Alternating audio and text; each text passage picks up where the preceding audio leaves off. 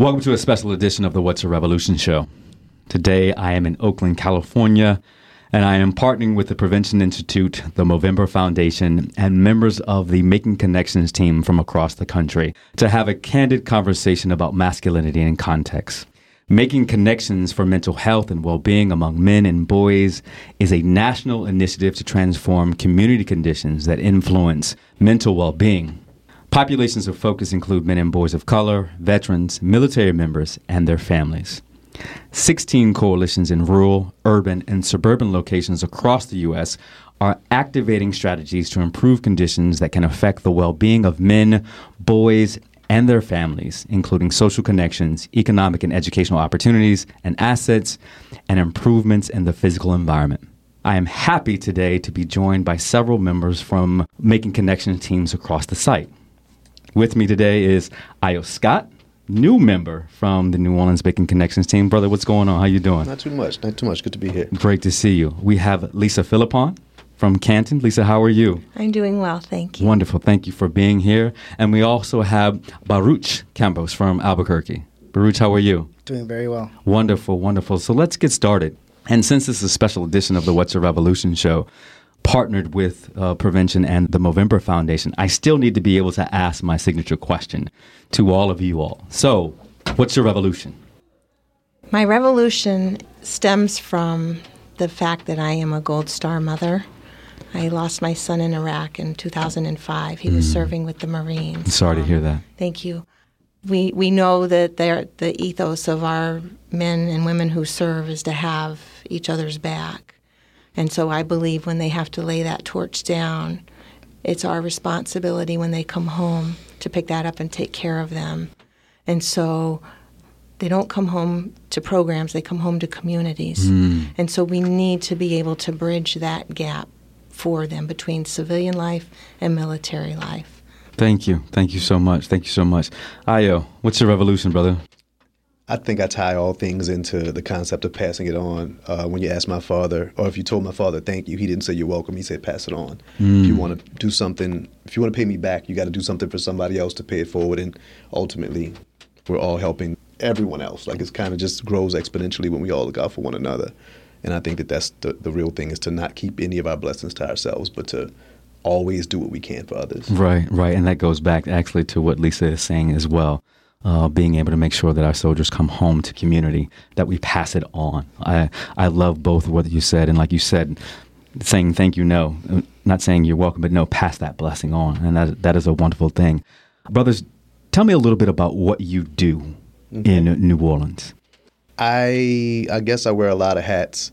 At times I'm an educator, whether it be extended substitute work at my alma mater or doing community programming with different organizations, or doing lectures at NOMA based on some exhibit they may bring in. NOMA is the New Orleans Museum of Art. Oh, yeah. I honestly, like, being an artist in general is a challenging way to make a living because there's no direct formula.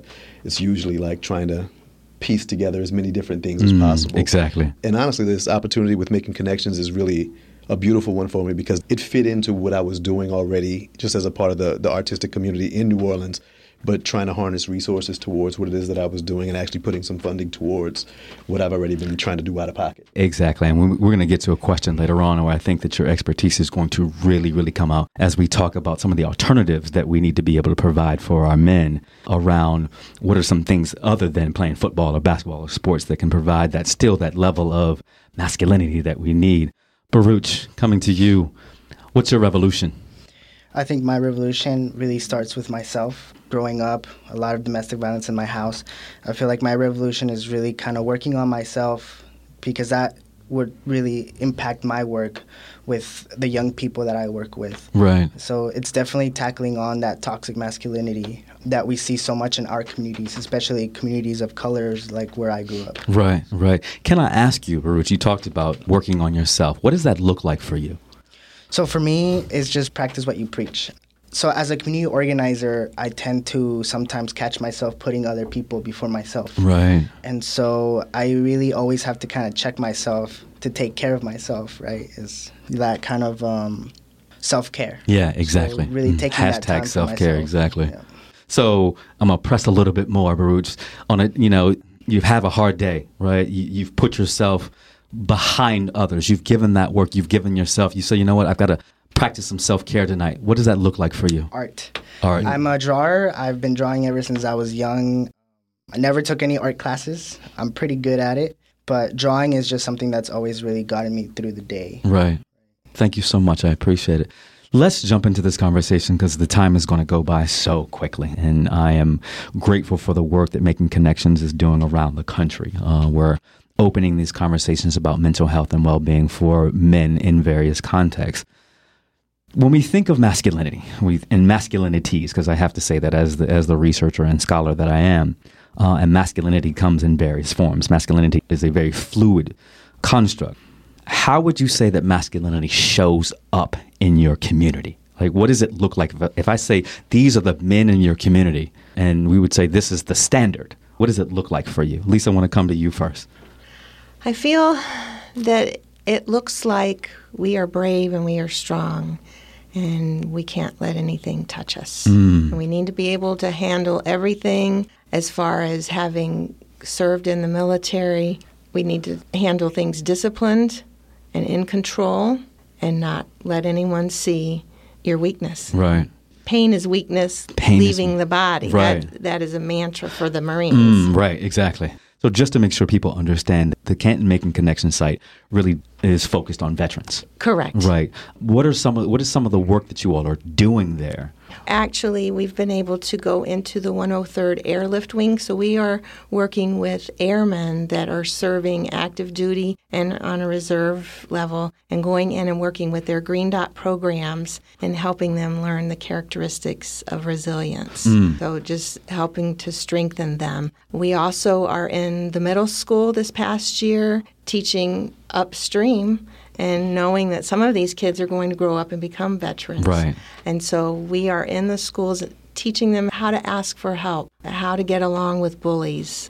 It seems kind of odd. It's common sense things, but we're needing to teach our kids that. And now this year we've been asked to carry it on into the high school. Right. And so that transition is key. Correct. And we also have done some work with motorcycle clubs. Oh, wow. Giving them peer training and QPR, suicide awareness training. And we are in the communities working with social services and senior centers, having community dinners and community breakfasts. Right.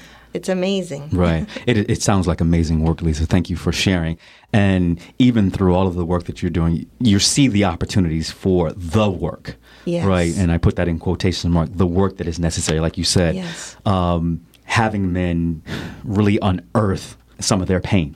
Oh, absolutely. Right. And that is key. We talk about a lot on the show about vulnerability. And vulnerability from a military context is something that is, at least in my purview, is something that is shied away from, because vulnerability, particularly in instance of combat, Correct. may get you killed. Weakness. Correct. Yeah, exactly. And how do we then, as our veterans come home, make sure that they have the ability to then release some of the stress and tension, allow themselves to be vulnerable, to open up? Because without that vulnerability, they are harboring the tensions and stressors that may lead to some of the pain that may exacerbate, right, some of the mental health issues that we're seeing. Absolutely, and educating the communities as well about the challenges that the veterans have, but also about the value that they bring Exactly. to their employers and to their communities. That's a wonderful thing. Thank you so much, Lisa. Ayo, dear brother from New Orleans, you hear that, New Orleans. You've grown up there. Yes, sir. And man, you're making me feel old with the surf. It's a. I know it's a New Orleans. Southern, it's a southern. It is definitely a southern thing. I have been living in New Orleans for 13 years, and so say, bruh, how you feel? You know what I'm saying? Yeah, baby, what's going on? I want to know, as a man who's grown up and been born and bred in New Orleans, what does masculinity look like for you? That's a really interesting question. I feel I've always had, I guess, a certain level of blinders on. There's a lot that I've looked past.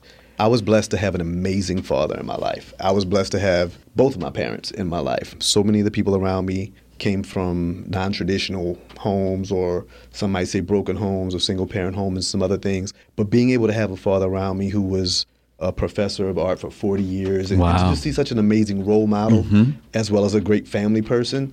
I'll be honest, I was really naive to a lot of what other people around me were dealing with. Right. So to me, when you ask what masculinity looks like, to me, what I'm used to seeing, I see my father and or his friends, other professors. I see coaches, not to always bring things back to sports and stuff, but I see coaches that take entire teams of little kids who are just looking to go get into some trouble and just keep them occupied to the point where they fall in love with something as simple as running a ball up and down the field. I see both sides of the really positive, strong image of what I've always known as masculinity, as well as the shortcomings that I see people associating with masculinity, like being stubborn and being, there you go. Exactly. being unwilling to listen, to reason, to feel like either you're always right or you're just not going to let someone see that you're wrong. Right. It makes it a challenge to communicate with other people who look just like you, which makes it hard to relate to yourself at times even. Like, really, it's a lot that comes from that. Exactly. Thank you, Ayo. Bruce, let me ask you this question. As you hear the stories from Lisa and Ayo about what masculinity may look like, what are some of the issues in Albuquerque that come up for men that they have to deal with that you're seeing in your activist work as a community organizer, right? And thinking about that, what are some of the issues that men are dealing with in your community? One of the things that I've learned a lot from the work and from my personal experience is that there's, especially in a neighborhood that I come from, in Albuquerque, is that there's a lack of positive male role models. Exactly. There's a lot of specifically men of color who are actually in poverty. They're addicted to certain substances because of the same structure of that poverty. So one of the biggest issues is the positive male role models they lack in a lot of the young people's lives in our neighborhood. And because of the stressors that they're experiencing, you're seeing some of the toxic behavior. You're seeing drug use. I remember being in Albuquerque probably in the fall and watching a young man and a young lady shoot up in the middle of the street. And it was normalized. People were walking past and not really saying anything. And it was really interesting because I turned to my friend. I was like, is that really happening? She's like, yes, it has become normalized here in Albuquerque. That's that toxic behavior that is very interesting. So if we think about some of the toxic behavior that we may see across our context, how are the Making Connections teams working around these issues that may occur that may illuminate toxic or hypermasculine behavior with the men in your communities? Lisa? I think the strongest method would be through providing the peers so that they have someone that they can connect with. A veteran connects best with another veteran. In fact, Right. That's really the only way that they do connect. Right, exactly. There's that opportunity for shared awareness and shared stories. Like right. There's nobody else is going to get being in the combat arena like someone else who has.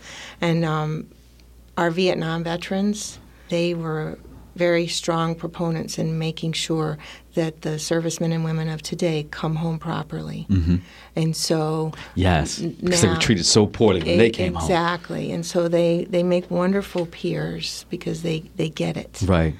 They've been under fire themselves. For a long time. And you saw, if you paid attention, and I'm a child of the 70s, and watching men come back to our communities who were overseas in Vietnam and the struggles that they faced, the struggles of acceptance post-Vietnam as we were going through, as America was going through its conscious phase and really disengaging from our veterans. So very, very interesting now to make sure that we take hold. And I love that you stated that the Vietnam vets at one point being cast aside are now making sure that our veterans are coming back and we can hold on to them. I feel like, too, it's come to me recently that as we've lost the World War I veterans, we're watching World War II. World War II fade away, and now it's starting with the Vietnam veterans. And I feel like another call to action and perhaps a big help for the younger veterans will be stepping up and taking care of those. Exactly. Paying back to the Vietnam Exactly. veterans. I love the part that you said that veterans, have that ability to hear each other. The key, I think, as we move forward is allowing ourselves as men to be able to open up to others who may not have that experience but have the skill sets to help them work through that process as well. Aruch, what are you seeing in your communities? How is Making Connections helping men work through the hypermasculine or toxic masculinity that may show up in the community? In our Making Connections project, we strongly believe that young people can and should be leaders in all levels. And so I definitely have to echo that peer mentorship that we are looking for. It definitely is a mixture of older and younger, but our focus is really how can we have our young people mentor other young people. Exactly. And so one of the things for this year 3 timeline that we're looking at is we're actually going to be working in some of the middle schools.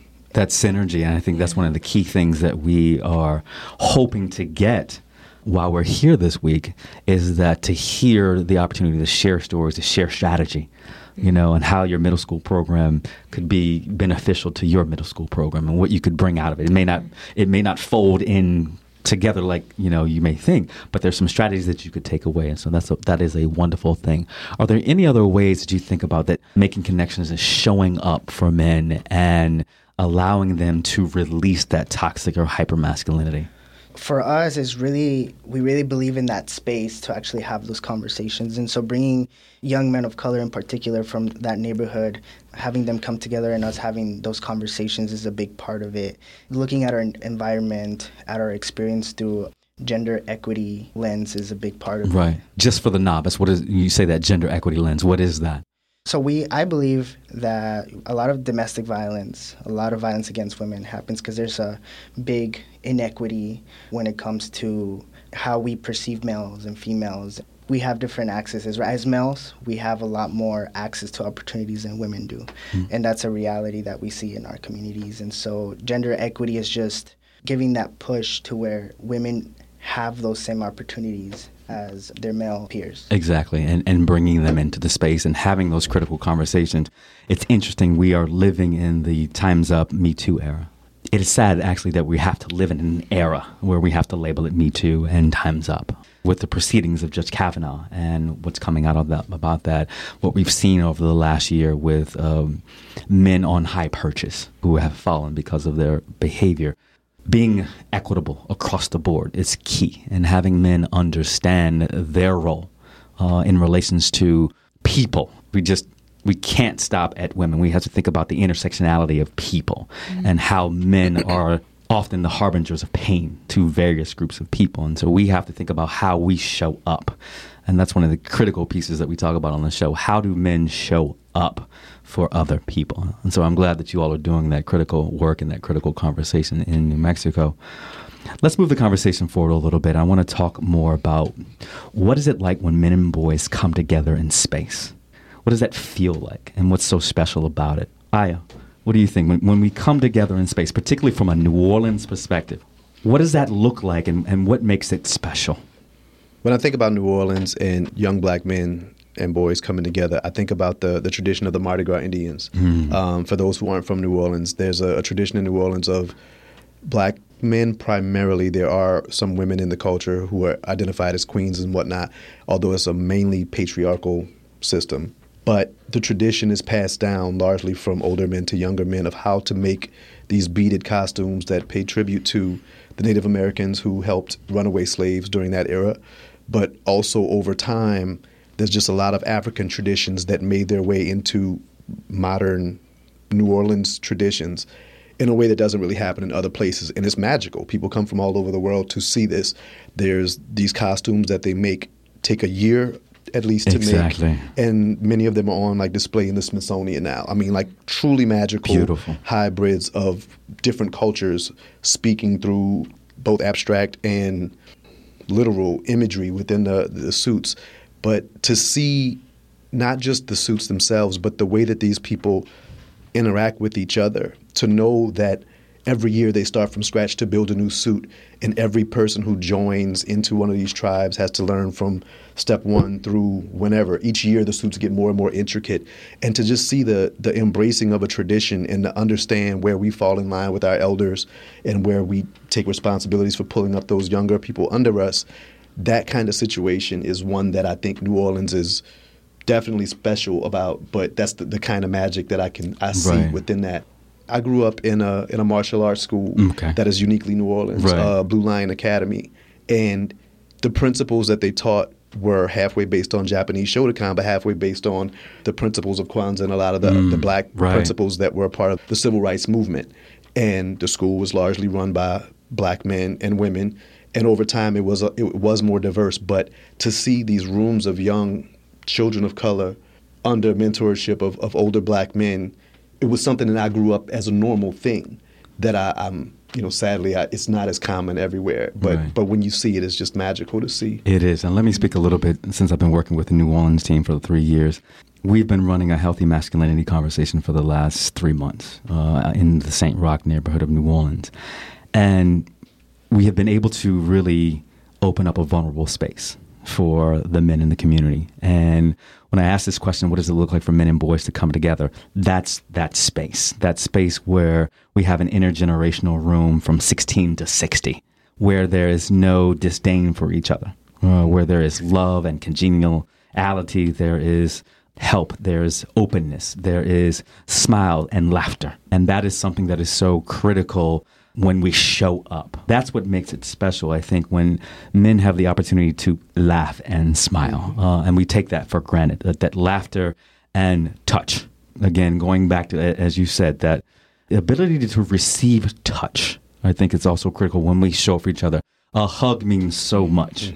And so, Lisa, coming to you, how do men and boys come together in space in your community? This is really exciting. We just received news that we are being given a space at the 103rd Air Wing. Right. So we are going to be able to bring peers together in that space, the airmen to airmen, and the women are called airmen as well. Right. I want to clarify that.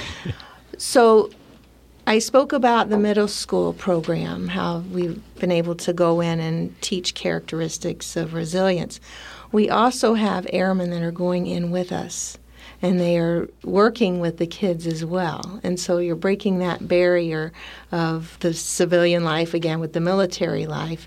And these airmen are setting wonderful examples for these boys, are really learning and looking up to these mentors that they have. Exactly. And we have a saying in New Orleans, you can't be what you can't see. And so, in your community there and with a strong military perspective there, young men and women, and the research is out there about how both men and women have an impact on boys and girls. It's really great to see that they have the ability to come in space and be together. Baruch, what does that look like, as you are thinking about how men show up together? What does that look like for you in your community? It's magical.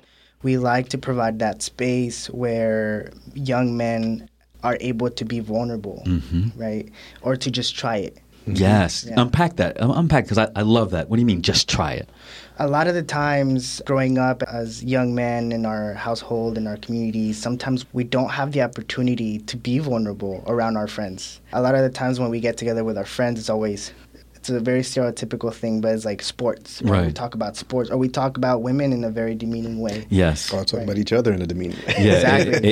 Exactly. Yeah. Right. So to really be in that space and having young men have these really deep, intimate conversations and learning together, that reminds me why I'm doing what I'm doing is because of those moments. Right. It's those little moments where two people click and they connect with each other. They find similarities in their lives. And even trying new things, something that Together for Brothers likes to do with our young men of color circles is we actually cook together. Boom. Tell the story. And I mean, a lot of young people go in there and they've never cut a vegetable in their lives, right? Because they're so used to going home and like their moms, their aunts, their sisters doing that for them. Right. So it's really something very special when it's like, oh man, I could do this at home. It's like, yeah, you can. It's like, that's the whole point, right? And eating together too. We cook for each other, we eat together. And so I think that's something very powerful when we actually see it in action. Exactly. Thank you so much. You talk about just trying, and I love that, trying new things, trying out spaces that we haven't normally been socialized to go in. And that gets me back to you, Aya, as I talked about, these alternatives, and you being the artist. We did a paint and sip in New Orleans. And I was a little nervous about doing that. It's New Orleans men. We had 10 men. It was our most engaged activity that we've had to date. And why is trying, as Baruch said, trying new things, opportunistic and positive for men as they're exploring their masculinity? I have to echo what Baruch said a moment ago, that I think a lot of times when we're with our peers, the people that we're most comfortable with aren't necessarily always allowing us to be most comfortable. And in that, I don't think that people try new things because of the simple fears of being judged for nothing. But there's something that happens when you do try new things and allow yourself to be vulnerable. You can't become good at something that you've never tried. Exactly. And lean into the discomfort of it. You have to embrace the idea of learning something new and being able to fail at it before you get good at it. And if you think you're good, everything you do, you're going to be good at immediately, I mean, you're living in a whole different bubble. I love the idea of just trying it. I don't think I've heard it put that way before, but I think that it's important. And even just for the sake of trying random things, just want to think of a list of things that people should try together just for the sake of seeing what could be unpacked from that process. So if you had to prescribe something, what would it be? If somebody came to say ceramics. Get them. So as a visual artist, I've had to teach. I've taught everything from collage to graphic design to drawing and painting and stuff like that. I had a couple of students a few years ago. I was at a school that had a lot of behavior problems. I think most of my class was spent telling children to sit down and be quiet or chasing them down the hall to come back, more so than actually getting to do art instruction. And I remember at the beginning of like the second semester, I went to one of my old professors and I got some clay. And I was like, oh, instead of doing this 2D stuff, I'm going to try clay with him. I might regret this because I'm going to have to move all of this clay from place to place, et cetera. But when I did that, I got a response out of these kids that I never saw before. And it was as soon as their hands were dirty and they were building something, moving something with their hands that changed shape, and they did it, I swear you just saw light bulbs all over the classroom. There's one kid, of course, throwing clay across the library. But other than that one kid, they were never quieter. They were never more thankful for the opportunity. Like, the kids didn't thank me for bringing in magazines and teaching them how to cut and put stuff together. But when I brought clay in there, it did something different to them. And I think it's mainly something that none of them in there really had experience with. So none of them felt as self-conscious about trying it. All of them were at a blank slate together. And I think they all jumped into the water together. Right. And I think that something like ceramics isn't something that's, readily accessible to everybody. And something like that is something I would try to throw out to, I'm imagining a lot of people haven't tried, but would probably be really surprised how much they'd enjoy it. That's interesting. I'm thinking about Ghost right now when you say ceramic. It's also just crazy therapeutic. I mean, it's really, even if you just smash it down after you're done with it, it's ridiculously therapeutic. Exactly. Lisa, let me ask you this question. Knowing this is a male-centric, male-dominated, making connections is about, men and boys and well-being. How do we ensure that we bring other people along in the journey? You are working in this realm. How do we make sure that other women, other people are involved and have a voice in what's going on with men? And how do we ensure that men are actually even receptive to that? Well, I think that you've just got to go grab them and bring them along. You're coming with me.